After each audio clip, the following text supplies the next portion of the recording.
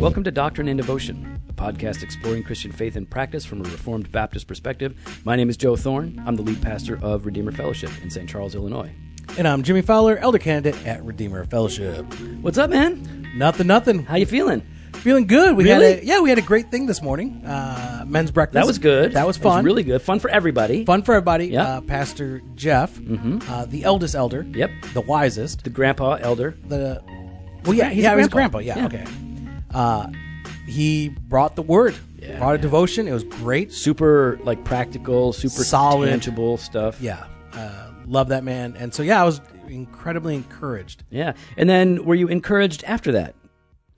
Well, no. I mean, like maybe a little bit. Not really, because I got whooped up in cards. You really, what happened? I thought you're pretty good at cards. I was just not getting the cards, man. No, all I know that happened was I got skunked twice. And then on the last hand, you stole the pile from me.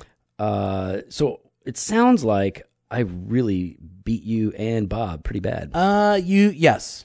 Yeah. So that's, Yeah. I was encouraged. I thought the whole thing was really Yeah, I'm really good. glad that you were encouraged. But I'm looking forward to tonight. The women's ministry is having a event. Yep. So I'm going to be with the kids, and then another brother with his children are going to be coming on over. Cool, man. We're going to order in, have a bonfire, and hang out with our kids outside. You know, bonfire has a pagan origin. Oh my gosh, are we doing? No, You we're ought to not rethink rehashing- that. No, we're not going to rehash this stuff. Bonfires. Okay. So What about you, Joe? Have you been encouraged? How have things been? well, man, I was really encouraged. Things were going great. You know, God's just been blessing me in a lot of ways. But then, With more fofo? more fofo, Okay, more winning at cards. But then, I feel like he sent an evil spirit to torment me in the person of Pastor Rick. No, stop it. Stop. I know Joe does not believe that. Well, oh man, listen, he's obviously a mean person. No, He's obviously he. No. No, No. I know. No, you know, This and is, I know. Yes, stop it. So we're doing this bonus episode because Pastor Rick Patrick was at Southwestern Baptist Theological Seminary preaching a message during their chapel, and I got a link sent to me as soon as it was available online from a student there. We know students there, and he was like, "Watch this."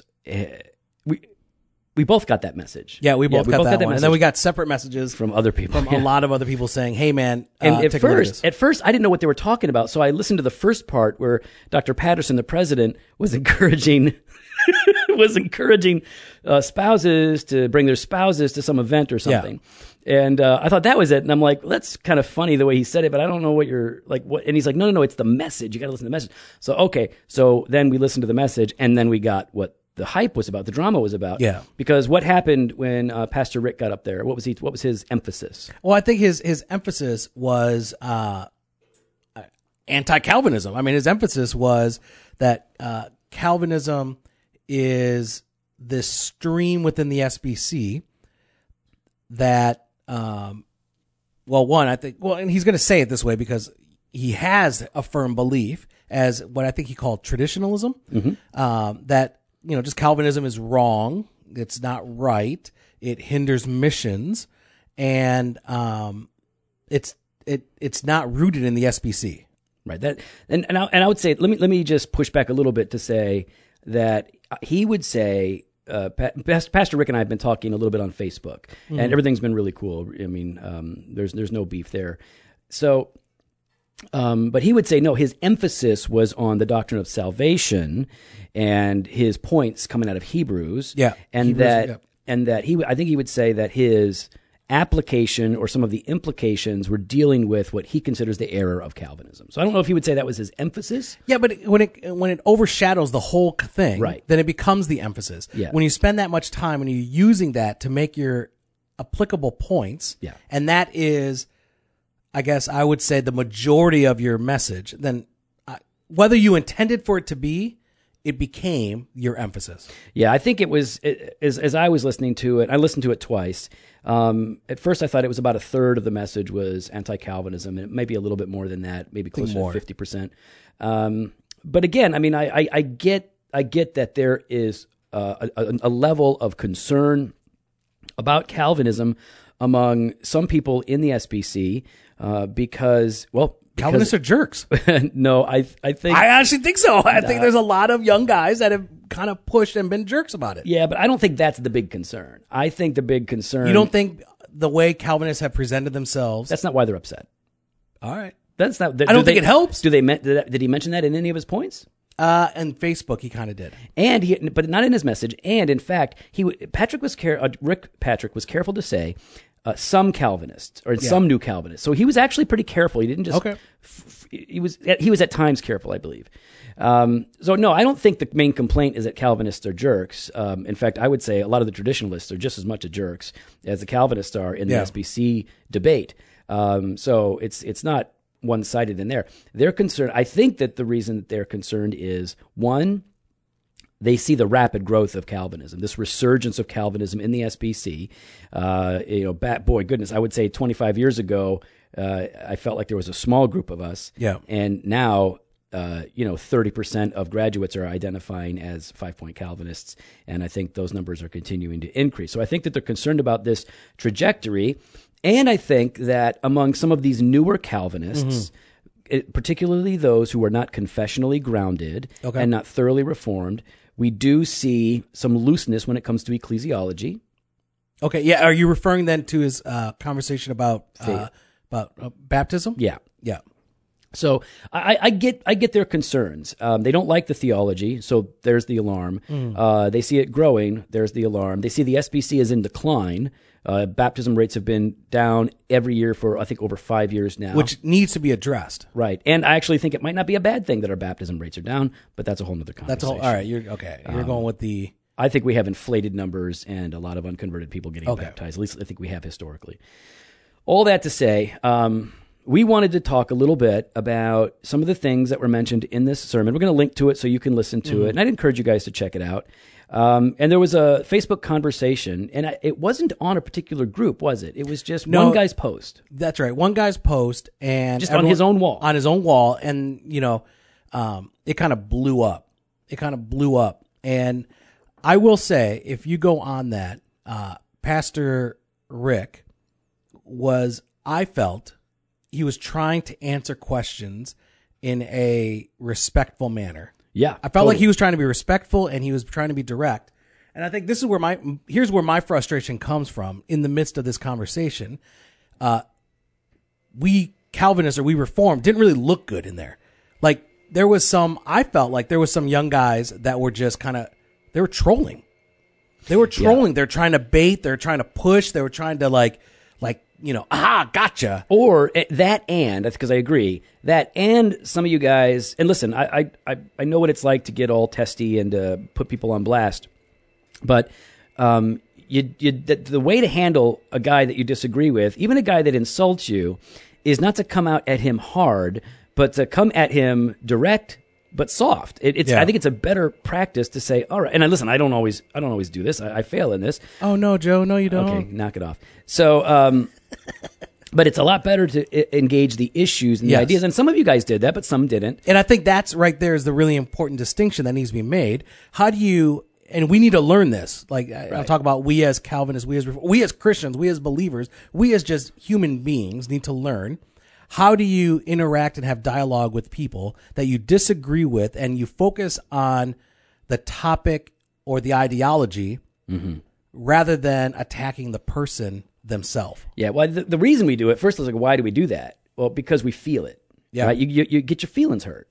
Pastor Rick, one of the things he was concerned about is that many, not all, but he said many in the new Calvinist group, of which I am not a part, by the way. I'm way too old, I've been around too long in the Reformed tradition to be considered a new anything, and I'm confessional. I'm not a part of New Calvinism. But that New Calvinists drink and smoke, which, is certainly true of me to a great extent. I don't get drunk, but I do enjoy beer or bourbon, and I do smoke quite a bit of cigars. At least a couple times a week. So wait, hold on. What do you mean a couple times? Well, a week? a couple means like two, right? Well, let's keep going up. How many? Yeah. How about I'm this? just saying, a couple times a week. You'll catch me. So smoking. 7 times a week.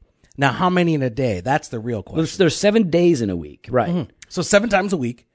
7 days in a week. Yeah, but 7. I don't smoke 7 times a week. No, but I'm saying use. Okay, how about this? Okay. Okay. Let's start this way. All right. Out of 1 week, how many days would you have at least one cigar? It's probably fair to say that most days of the week. Most days. I'm going to say 7 days. Okay. All right. We'll roll with that. I don't know if that's true. But I'm pretty sure you know that's I'm true. easy. Now, in a day, though, how Right. many do you have? Well, it depends on the day. I think it's fair to say that. But not Fridays. But Fridays I don't. Usually it's my day off. So you don't have any on Fridays. Well, I try not to. Okay, but on average you have. I don't know, probably 3. Okay, 3 on Friday, which means then that's your day off. That's your low number. Well, I don't know if it's what my low about, number. what about your other days? I have like. So you have 5. I've had 1 today. There you go. I've had 1 today. Okay, up? but let's. Okay, we're gonna move on now. So, All right. but I think So on the average, point is like what do you want to do? Is you want to do 5 times 7 people, and that's how you know. That's not what I'm smoking. All right. So what? I'm gonna get Jen on here to verify. You can be a Jen on there. So, though she was asking me the other week, she goes, "How much do you think you spend a month on cigars?" And I told her, and she goes, "No, it's way more than that." I'm like, "What are you talking about?" All right. So what I'm trying to say is that Pastor Rick brought up this issue that some guys are smoking and drinking, and now he categorically said that this is wrong. You shouldn't be smoking or drinking, and I think he actually used sin. Right.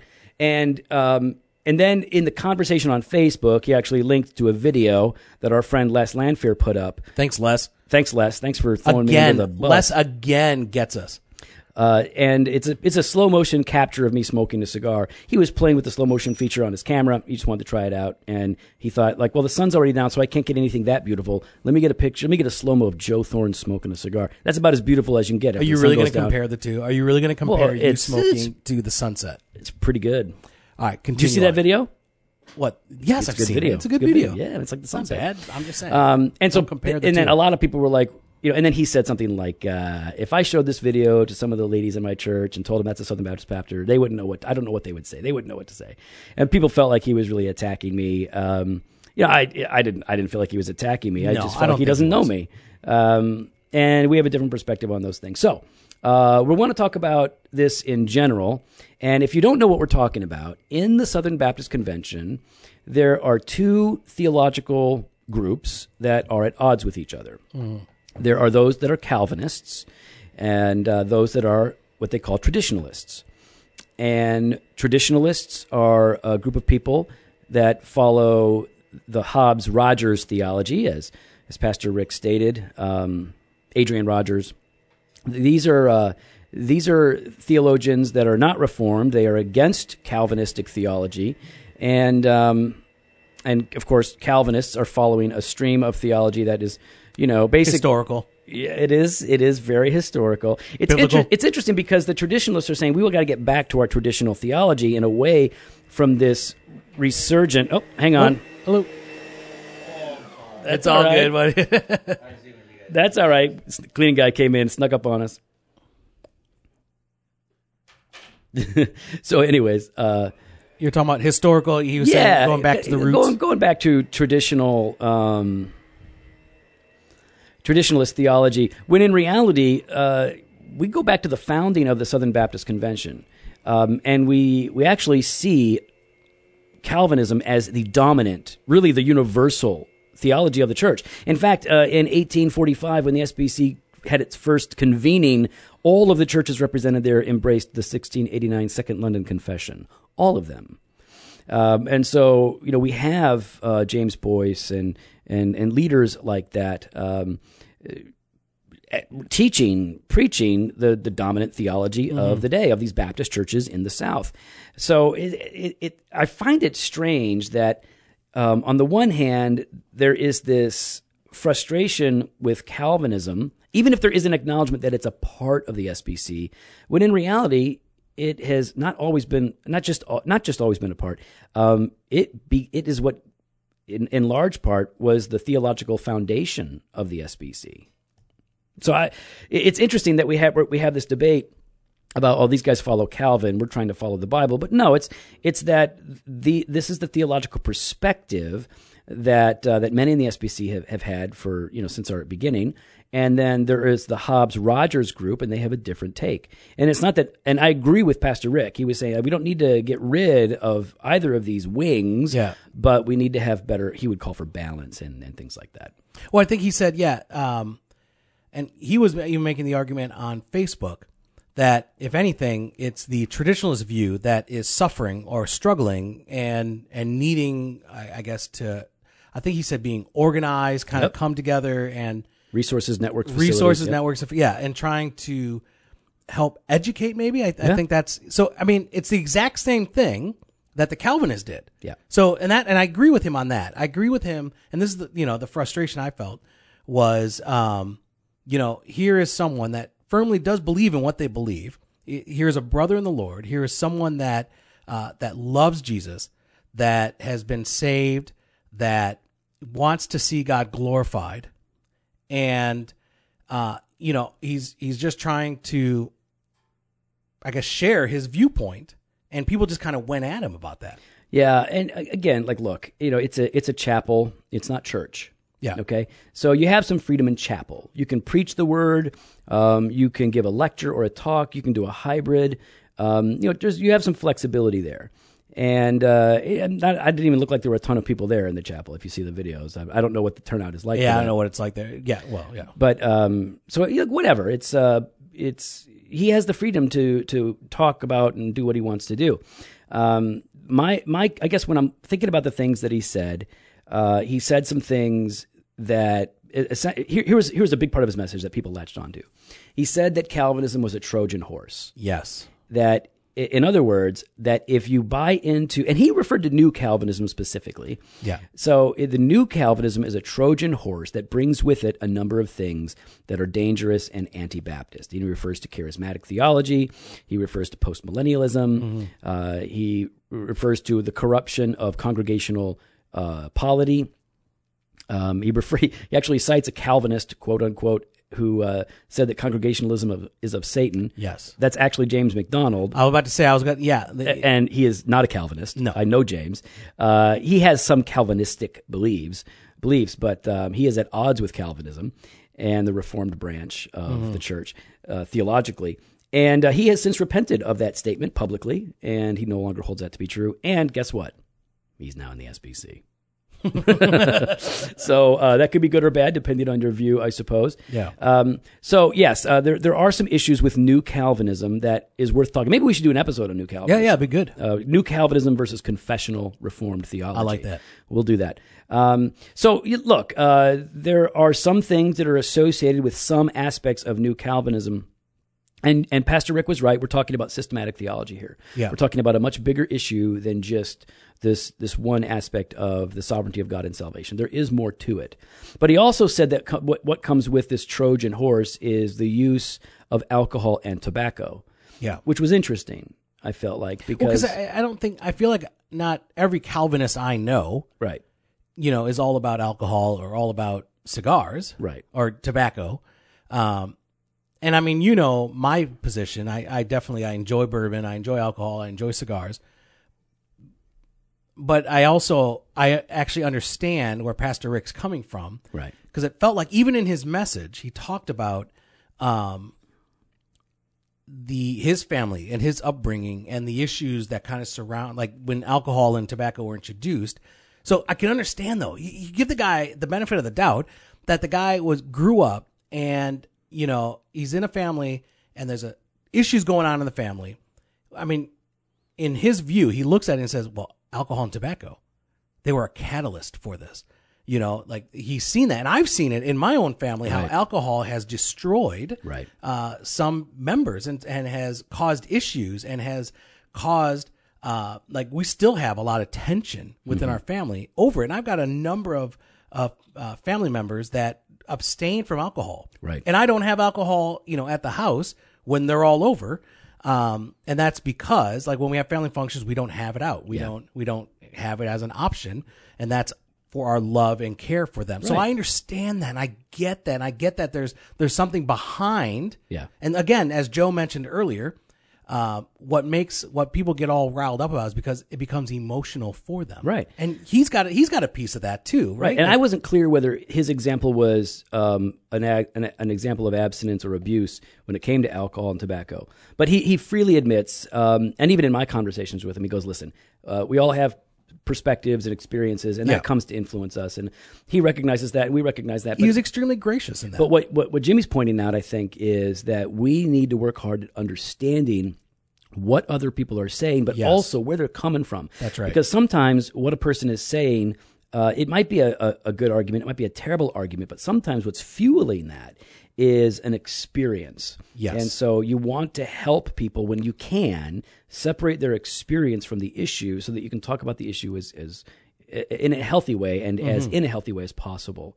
To bring up alcohol and tobacco makes sense in terms of the alcohol. The Southern Baptists have long had a culture of abstinence from alcohol. Yeah. Not since the beginning, but since the Prohibition era on. They have, we've passed maybe 20 resolutions against alcohol over the years. But tobacco is really interesting because Baptists have a long history with tobacco. Like, what do you mean by that? Well, I mean, first of all, the tobacco farms throughout Kentucky. We have, goodness, I would say that every church has a general understanding of the dangers of addiction, and the sins of abuse, but that historically we've had a number of Baptists enjoy tobacco that may not make a big deal out of it. Yeah. And that's maybe what he's getting at, is that among some of the new Calvinists, there is a high degree of enjoyment and even bragging about the use of alcohol and tobacco. And that's the thing right there, bragging. Yeah. Right? You're bragging. But I think he also said, though, hold on, it was not just the bragging, which I think is wrong. But I think the other aspect of it is that Pastor Rick is, I'm not going to use the word upset, but concerns him, is when they use it for ministry.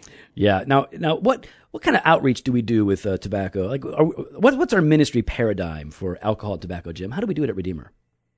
Like, we don't. I know. Yeah, I was like, nobody uses this as an outreach. Nobody. Like, we don't. There's like one group out there that might try to do something, but really, I don't know anybody who smokes or drinks and is a believer who does it as a means to try to minister to people. Well, obviously, Pastor Rick does, though. Obviously, he knows of that because he wouldn't use that example unless he's actually seen that. But maybe sometimes there's confusion, right? Like there is some churches have a theology pub. So they will have an open discussion on a theological topic in a pub and people are drinking beer. Well, he's actually talking about, a craft beer brewing clubs. But that's not necessarily outreach. That's just yes, it is. Yes, how is it outreach? Yeah, well, that's what he's saying is that churches or individuals are using that as a means of gathering with other people, non-believers, to witness to them. Well, how it's all relational. You know that you do relational building. I suppose it's the exact same thing. I would say. We hang out at a cigar shop, and because of the relationship we have with those around us, they come to us and they talk to us and we talk to them. We're able to minister to them. Right. But I think he's saying churches are actually having like a ministry of that. Yeah, I don't see any churches doing that. Okay, I'm just saying. So unless I'm misunderstanding, I just feel like if he's using that example, there's something behind that he's actually seen or experienced more so that we know. Or there's a perception. Okay. We don't know. I guess we should talk to him. But I guess what I'm saying is it sort of begs the question. To say like, hey man, they're using this as an outreach, like, okay, I don't know any churches that are using this as an outreach, but that's still presupposing that it's wrong. You're begging the question. Let's go back to, is alcohol and tobacco wrong? By the way, if you want our take on that, check out episode 4, All the Bad Things is what it's called. You can find that on our website, doctrineanddevotion.com, where we talk about this. And by the way, that was birthed out of an article that was written by Dr. Paige Patterson, the president of Southwestern that just dawned on me. Theological Seminary. Dr. Paige Patterson hates me. No, he don't know me. He has no idea who I am. You, but I'm not important enough. But you're going to get there, and he will hunt you down. Oh, he'll get me. That dude's old, but he can hunt. I've seen those photos. Like I know, man. He goes after the big game. My hands are soft. That dude's hands are rugged. Yeah, no, you aren't a man compared to him. I am. Patterson is more of a man than you are. I'll give that. Yeah, I'll I give think that. you're a better theologian, though. That'd be my assessment. I'm just saying the man. Yeah, he's a man. He's definitely a man. He's a man. All right. I just don't- So here, I guess we wanted to talk about it to say, I want to say a couple of things. All right. Number one, I wanted to say that Calvinism has been in the SBC longer than the traditionalists. I think we can prove that historically. We're going to link to some articles for you to check out. Now that doesn't. that's a very big claim. That's a bold claim. Well, I can say it because I know that every founding church in the SBC was a 1689 church. Boom. you know that. Yeah, You know that for a fact. because Dr. Patterson, or not what's his name? Pastor Rick. Actually, I think he's a Tricky Ricky. Yeah, I think he's also a doctor as well. probably Reverend Dr. Rick, the Right Reverend. the Right Reverend. Tricky Ricky. No, stop it. He's tricky. Tricky. All right, what's up? All right. I think he obviously disagrees that. Otherwise He he can't wouldn't- disagree with that fact. Yes, he can. Yes, he can. He can for his claim that traditionalism is what has founded. Okay, here's what he cannot argue with: that every church, all the signatures for in 1845 for the formation of the Southern Baptist Convention, those messengers came from churches. All of those churches embraced the 1689. There is no arguing with that. That is fact. You cannot argue with facts. All right, I got you got to send me that. I'm not saying I disagree with you. I'm just saying for a man like the Right Reverend, I'm looking at his website right now. I'm looking at Connect 316. I've looked at his stuff. Are there any selfies? There are no. He's not a selfie He's guy. not a selfie guy No, I because didn't think he's so. not. He's not vain No, and self-centered no, like you and I Yeah, are. I'll do the selfie. We do the selfies all the Yeah, time. we do couple selfies. We do. Oh my gosh, that's so weird.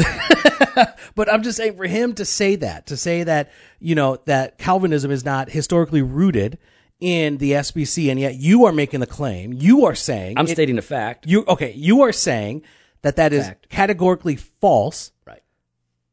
That it's hard for me. Like, But you'd have to nuance your understanding of the fact. You can say, okay, well, sure, all those churches that those people came from to start the SBC held to the 1689, but then it quickly changed, and they adopted other things. So that shows you the trajectory and all of that. Okay, so you're still saying then that it was founded, yet the trajectory changed, and I think the Right Reverend says that. He says there's been an ebb and flow. Right. So it started, with a strongly reformed bent.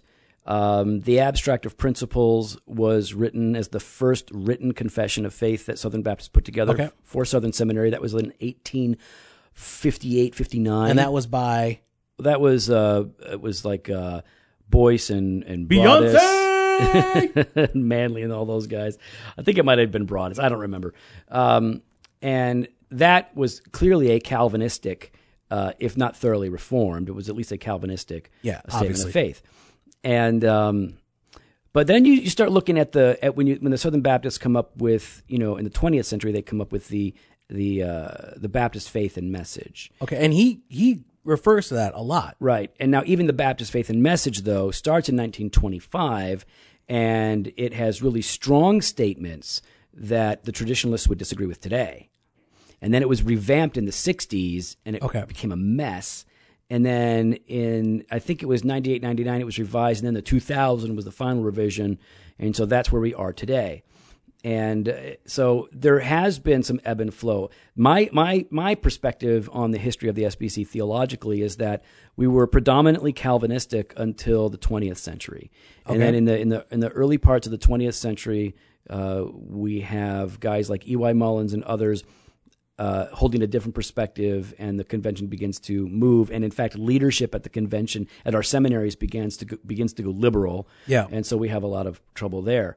So I don't know. I just think it's definitely. Listen, the great thing about the SBC is that it is a big tent for Baptists. Yes. You can be Calvinistic, you can be non-Calvinistic. You can't really be Arminian and be in the SBC. That wouldn't fit within our confessional standards. But you can be Calvinist, non-Calvinist, and we should all be able to get along. Define Arminian. Oh goodness, that's a whole nother. I know. Just thing. give me a broad brushstroke. Oh goodness sakes. Okay, so I'll try and be honest here. Well, I would hope you'd be honest. I'm not honest, but I mean, I'm trying to say, like, there's a popular way that people talk about Arminian theology which is Which is why I want you to define it. Which because is really Pelagianism Yes. or semi-Pelagianism, and that's not necessarily... So, to reject... Oh, goodness. You're putting me on the spot. I got to come up with a Sorry, definition of dude. Arminianism. That's what happens when we Like, don't prepare. defining Calvinism would take a whole... like Yeah, but I'm not thought. asking you to do that. I'm asking you to define that. Okay, so Arminianism would... we'll do it this way. Okay, so the Remonstrants... Thanks for putting me on the spot, dude. Yeah, you're welcome.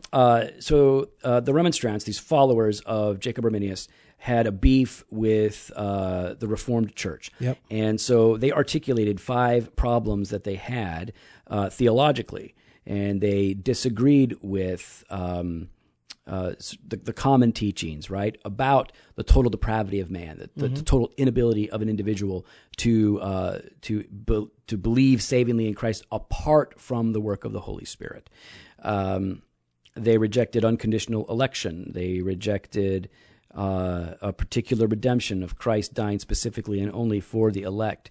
They rejected God's irresistible grace, which it's become to be known, and they had a beef with the perseverance of the saints. Historically, I believe Arminians would say that you can lose your salvation. Now, the idea that you can lose your salvation, for example, is not something that Baptists have.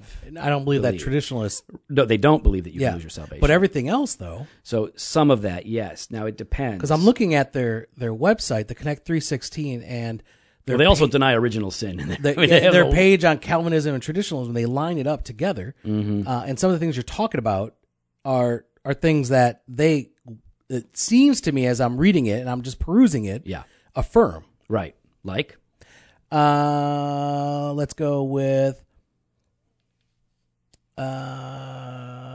okay, you said election. Atonement, they would say for the Calvinists, Christ died for the sins of the world, meaning the elect among all kinds of people. For them, Christ died for the sins of the world, meaning all people. God's grace and human response. For the Calvinists, when God calls people to be saved, they cannot and will not resist that saving call. For the traditionalists, when God calls people to be saved, they may accept or reject his invitation. The order of salvation. For the Calvinists, people believe in Jesus because they are saved. The order of salvation for traditionalists, people are saved when and because they believe in Jesus. Say that again. That last part. Last part. People are saved, and this is traditionalist. People are saved when and because they believe in Jesus. And I'm quoting that verbatim. Right. So, I mean, there are things in here that... Is that right? Do you say quote verbatim? Is that because it's not really verbal? That's a quote. I read that. I'm just trying. How do you say that? How do you say it? I want to sound smart. Historically, Arminians believed in total depravity. Okay. That in the way that the Reformed might articulate total depravity, but they also believed in something called prevenient grace, that through Christ and his death, all men are brought out of that state into a state in which they are enabled to either receive or reject Christ's offer of the gospel. Okay. And here with this traditionalist statement, and I don't know what website you're on. Connect 316. Is it Connect 316? Connect316.net. So I know that there they articulate doctrines that not just are out of step with Calvinism, but in my mind are out of step with even orthodoxy as it relates to original sin, the imputation of Adam's guilt to all humanity. Well, yeah, the Calvinist says, and I'm reading from their site again, people begin life guilty due to Adam's sin even before they commit a sinful act. Now, for the traditionalist, people begin life with a sinful nature due to Adam's sin, but become guilty only when they become morally responsible and knowingly commit a sin. Right, yeah. And so I think that, I'm going to go ahead and open up my Bible. So I think that that'd be a good thing to do. I mean, is a problem when we start looking at... and I'm not trying to bash. I'm just trying to have a greater understanding. Yeah. Here's the thing. Again, this podcast is Joe and I processing a lot of these things. We don't prep. We just talk. Right. And this is us processing, me learning from Joe, because it's Joe Thorne, everybody. Accomplished author. Okay, whatever. Booklets. And I'm learning, what? Booklets. Booklets. And he's got 3 more booklets. Actually, no, they're real books. Okay, No, I'm not here to promo booklets. that. They're We'll small. talk about that. We'll talk about it later.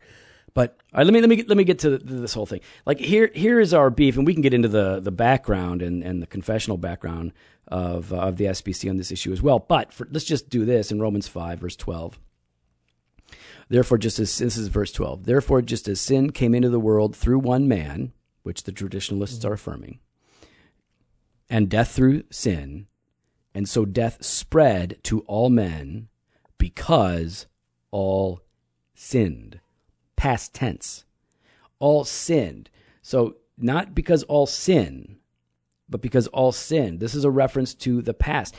Just as sin came into the world through one man, Adam, and death through sin, and death spread to all men. Why? Because all sinned. Not because all sin, but because all sinned. Past tense. Right. So we are all guilty because of Adam's transgression, because he was our federal head. He represented us. He acted on our behalf. And this is the whole point of Romans 5, that either Adam is your representative and you are in him and condemned, or Christ is your representative and you are in him and condemned. Yes. And yes, we are condemned for the actions that we commit in this body, in this flesh, but we are also guilty for what Adam did. So there's a lot of differences that we have with the traditionalists, that some of which I think are far more significant than others. So I don't even know how we got onto the Arminian thing, but Well, because he said there's a big tent of the SBC. That's right. That the Calvinists are welcome, the traditionalists are welcome, but the Arminian is not. Well, I don't know how you could, because of some of the Arminian beliefs, it just doesn't fit. But the SBC is a big tent, and there isn't the Calvinists that I know. They're not angry. They're pretty chill in the SBC. Yeah. We're what we're doing. We're preaching the gospel. We're planting churches. Yeah. Here at Redeemer, we are definitely a Reformed, Calvinistic, Baptist, Southern Baptist church where we have planted other churches. We're preaching the gospel indiscriminately to all people, just like all good Calvinists do. And we're making disciples. Emphasis on good Calvinist. Right, good Calvinists. There are bad Calvinists out there. Yeah, there's a lot of bad Calvinists. So yeah, we're all about it, and I'm happy to be in the SBC. I don't think the SBC needs to be Calvinistic. Now, I think the writing's on the wall. It will become more and more Calvinistic, especially if we continue on this trajectory. Which is why, as you said, the sounding alarm. Yeah, because they're like, hey, we're not organized. We've just kind of been assuming that the way the SBC is right now, the traditionalists, we're all predominantly that was the view. Yeah. After Reformed theology kind of took a back seat, the traditionalists were the driving seat, and now suddenly they got out to go to the bathroom, and the Calvinist hopped into the driver's seat. That's it. And he's taken off, and the guy's still in the bathroom. He's driving the car. And I will say, one of the things I do appreciate about our traditionalist friends, right, and our brothers, is their heart for missions, though, right? Yeah, and I think that's what's important when you talk about good Calvinist, bad Calvinist. Right. Is a good Calvinist will go and preach the gospel to all. Like Spurgeon, like Bunyan. But there are bad Calvinists that sit back as the frozen chosen. Right. So I appreciate the heart here to that God be glorified and that people would come to know God's saving power and love and grace. Now I disagree with a lot, but I love that. Yeah, let me just say a couple of things. I was watching this sermon. I thought Pastor Rick, it was clear he wants to reach the lost. Yeah, that's good. Absolutely. Absolutely. His heart is to see God glorified. Definitely. And he loves the convention. He cares about the convention. I think that's really good. And this is not important, but I liked your suit. It was better than Dr. Patterson's. So anyways. Really? I took a note. I take notes when Did you really? That was your note? Your suit was nicer? It said nice suit. I wrote nice suit, period. Oh my goodness. I only have one suit. I have one black suit. Okay, but you mean your Pulp Fiction one? Yeah, that's the one I got. That's a good one. That's my funeral wedding. It looks good on you. Yeah. Hitman suit. All right. So, no, I mean, I think there was even some things as I'm listening to him, I'm like, okay, I get it, man. He wants to reach the lost. He wants to make disciples. But theologically, we're obviously on different pages. Yeah. But man, I got to say, the idea that these young Calvinists who really are very committed to the authority and the sufficiency of the Word of God, who are doing the work of evangelism, who are planting churches, I do not think these are the people you need to be concerned about.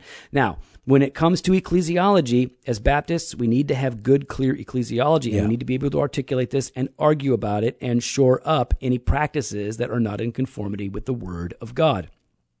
Absolutely. If people are abusing alcohol or tobacco, if they're we need to discuss this. This whole idea that New Calvinism is charismatic. Here's the truth. I'll let you guys in on a secret because I'm in Acts 29, and a lot of these guys talk about how they're charismatic. They aren't. The vast majority of continuationists that I know, no one speaks in tongues in their churches. Yeah. None of these guys are speaking in tongues in their homes. They're not charismatic. They simply will check a box on a piece of paper that says all of the gifts are still in function, or most of the spiritual gifts are still in function. Now, I'm a cessationist because I'm biblical. I don't buy that the continuationist argument. I don't think it's as satisfying biblically as the cessationist argument. We've already talked about that in a podcast. We can link to that in the show notes as well. But I think that this alarm is unwarranted. I don't think that there is much to be concerned about. I do think what we need to do is a really good job of teaching our men and women to clearly articulate the gospel to as many people as possible, to make disciples. I think that our churches need to have a better confessional identity. Most Southern Baptist churches, you don't have to be you don't have to affirm the SBC, Baptist Faith and Message 2000, to be a Southern Baptist. Now, I think that there ought to be some sort of rigorous confessional standard. I think that would be good, and I think it's good for us to clarify those things. The alcohol tobacco thing, though, was annoying because I think it is it's a little too easy to turn this into a boogeyman, a straw man situation where you're talking. Feels like an axe to grind. Yeah, it's like come on, man. Drunkenness, abuse, all that stuff we want to get it on about, but this other stuff is not a big deal. Now, what do you think about Dr. Paige Patterson's though? Dude, listen. Wow, you can't. Oh, you know what, dude? What? It's Pastor Rick. Hang on. Oh, okay. He's my buddy. I got to talk to him. It's not Pastor Rick. No, it's not. I know it's not because I got the same message you just got. Okay. But my thing's on silent. Okay. What were you saying? Oh, what did Dr. Patterson say? Well, be fair. I'm going to be fair. Okay. That's when I want to make sure I'm fair. He said, get out. No, he did not say that. He said, get the heck out of the SBC. Or I will punch you in the face. Yeah, that I will was what he shoot said. you dead. No, he had said, he goes, if I was Calvinistic or if I was Reformed, I would be a Presbyterian. Because that's where I would go. There's a denomination for that. There's a denomination for you. It's called Presbyterianism. Right. And he was even addressing his own students. He's like, I know a lot. I know there's a number of you. His own students? No, his own students. Yeah, but I think you said students. No, his own students. He was addressing his own. Why are you going to waste people's time with that? Go ahead. All right. Right. What was I saying? Well, it was a pretty bold call. The problem is that this is why our seminaries are dying. We tell them to get out. Well, Southern's not dying. Midwestern's not dying. Those things are blowing up, son. They're not experiencing any shrinkage. So anyways, we've got Dr. Patterson, at least, now I know he said it, he's recently addressed it. He goes, listen, I was just saying that I would get out, not you. But I do believe that Dr. Patterson's statement implies that you should move on if you're going to be Reformed and not be in the SBC. I can't get around how that's not the implication. I know, but I feel like you're not being charitable there. I mean, the man. Yeah, no, you are. I'm saying you. I'm saying I can't understand how you're not being charitable. In we have to give the guy the benefit of the doubt that what he said is what he meant.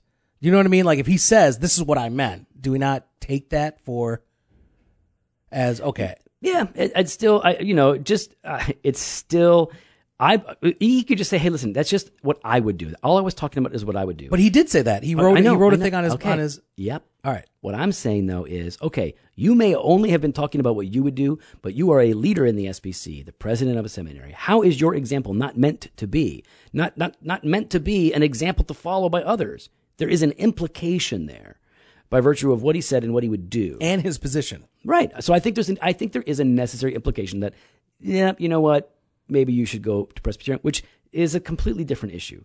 It's a different issue in terms of church polity. It's a different issue in terms of the ordinances.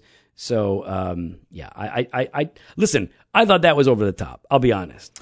I thought that was over the top. Out of everything from that video, I did not take offense to anything the Right Reverend had said. And I mean that. Right. I just disagree. I disagree. Right, totally. But there was no offense there. No.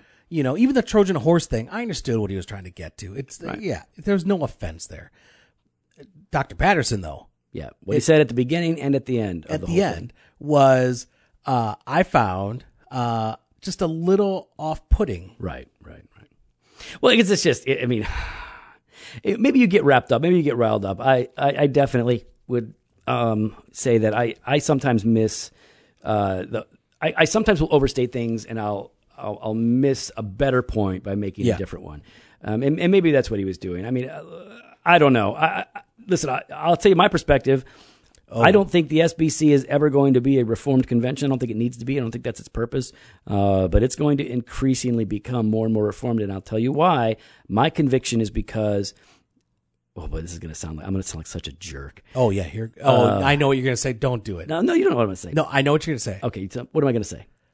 Because people are dying off. No, I wouldn't say that. Wow, dude, I can't believe you're going to say that. You're so cold. No, I was. You're so morbid. I think we've raised a bunch of people to be sola scriptura in the convention. Now I sound like the jerk. Here you are doing that. So we've raised them to, hey, listen, don't trust tradition. Trust the Word of God. Question everything and evaluate everything by the authority of the Word. And so there's a reason why a lot of us don't lead people in an altar call to come forward to receive Christ. It's because it's not commanded in Scripture, so we know that it's not necessary. What we see modeled in Scripture is commanding people to repent the gospel and repent of their sins and to believe the gospel today. Yeah. So that's what we do. And if you don't offer an altar call for people to come forward, I do not believe, and I think that's one of the implications of what Pastor Rick had said, that if we didn't offer the altar call on a particular day and people got saved, would they have believed without it? Absolutely, if you're calling them to repent and believe. Because the command is not to walk an aisle, but to receive Christ as Lord. No, but he's saying, though, if you don't do that, because I think his he was example... saying altar call in that sermon. Well, but I think he said altar call, but I think that's part of that repent and believe, isn't it? But it's the come forward. It's the both and, isn't it? Well, no. I'm saying there's no and. The biblical command is to repent and believe. I know. I'm saying for him, he's saying... I think he's lumping those together. He's lumping repent and believe. Well, you've got to be able to separate the altar call. You've got to be able to separate them. So I think that's what he's saying is call people to repent and believe and call them forward as a sign of that repentance and that belief. That's what I feel like that's what he was saying. And his thought was, if people are not doing it, if your churches are not doing it, how many, because of his belief, his soteriology, that how many souls are being lost because they might never come back. And let me say this: if you consider yourself Reformed or a Calvinist or Calvinistic, and you're not preaching Christ, if your church is not holding out the hope of the gospel and encouraging people to repent and to believe every week, you're doing it wrong. Yeah, I mean that's not the Reformed tradition. The Reformed tradition preaches Christ all the time. Christ is the scope of all of Scripture.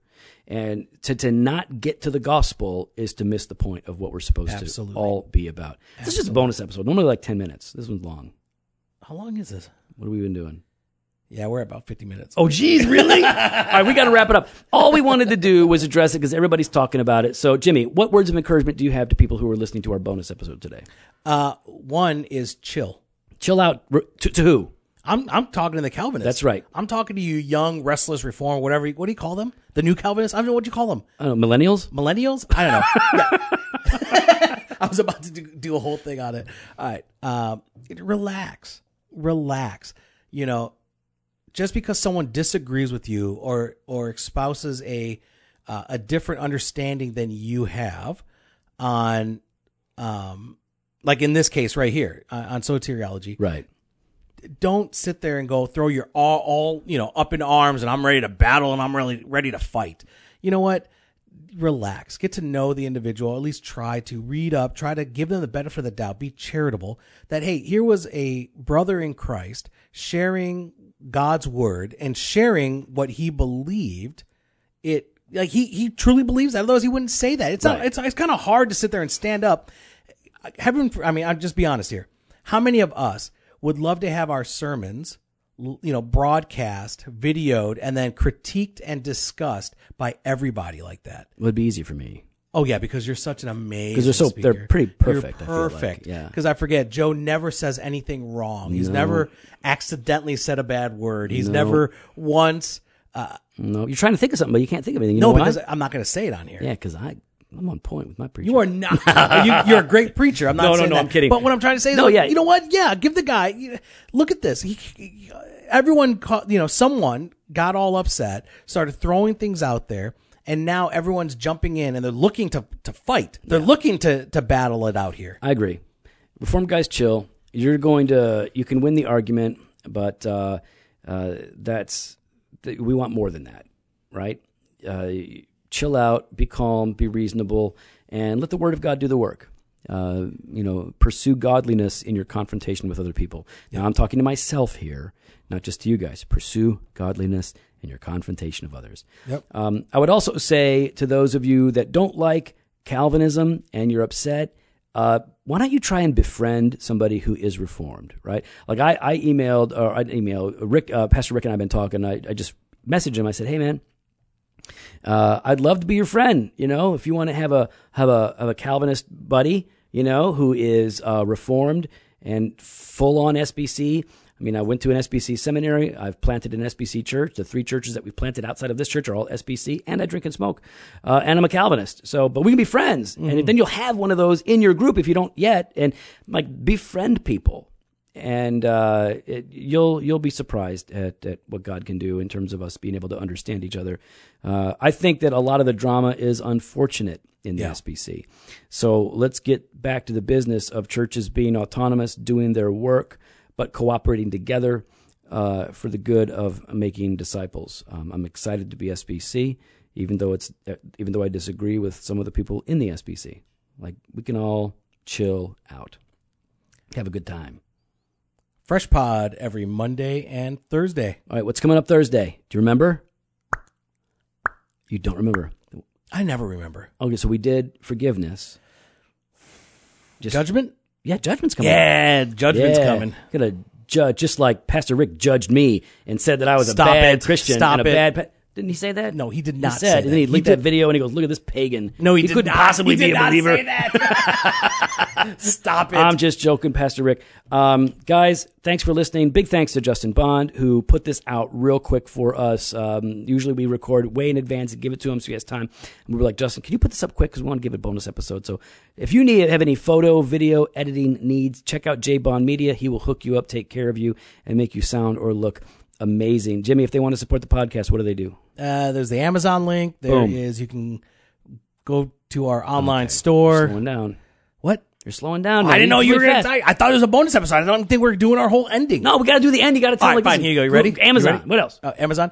You can head on over to iTunes or any of your podcast feeders. Give us an honest 5-star review. Mm-hmm. You can follow us on Instagram and Twitter at Doc and Devo, and on Facebook /Doctrine and Devotion. You can head on over to our website. Click on the Contact Us page. Fill out the form. Give us your suggestions, ideas, your critiques, and we read them. We pray for you. We can't always respond to everybody. Finally, you can tell a friend. Yeah. Sharing is caring. See, I had to go through the whole thing. It's good. Everybody knows. Listen, some of these cats are listening to the bonus episode because we're addressing the Southwestern. Hey, shout out to all of our friends at Southwestern. We love you guys. Bam. Hey, fools, go to chapel.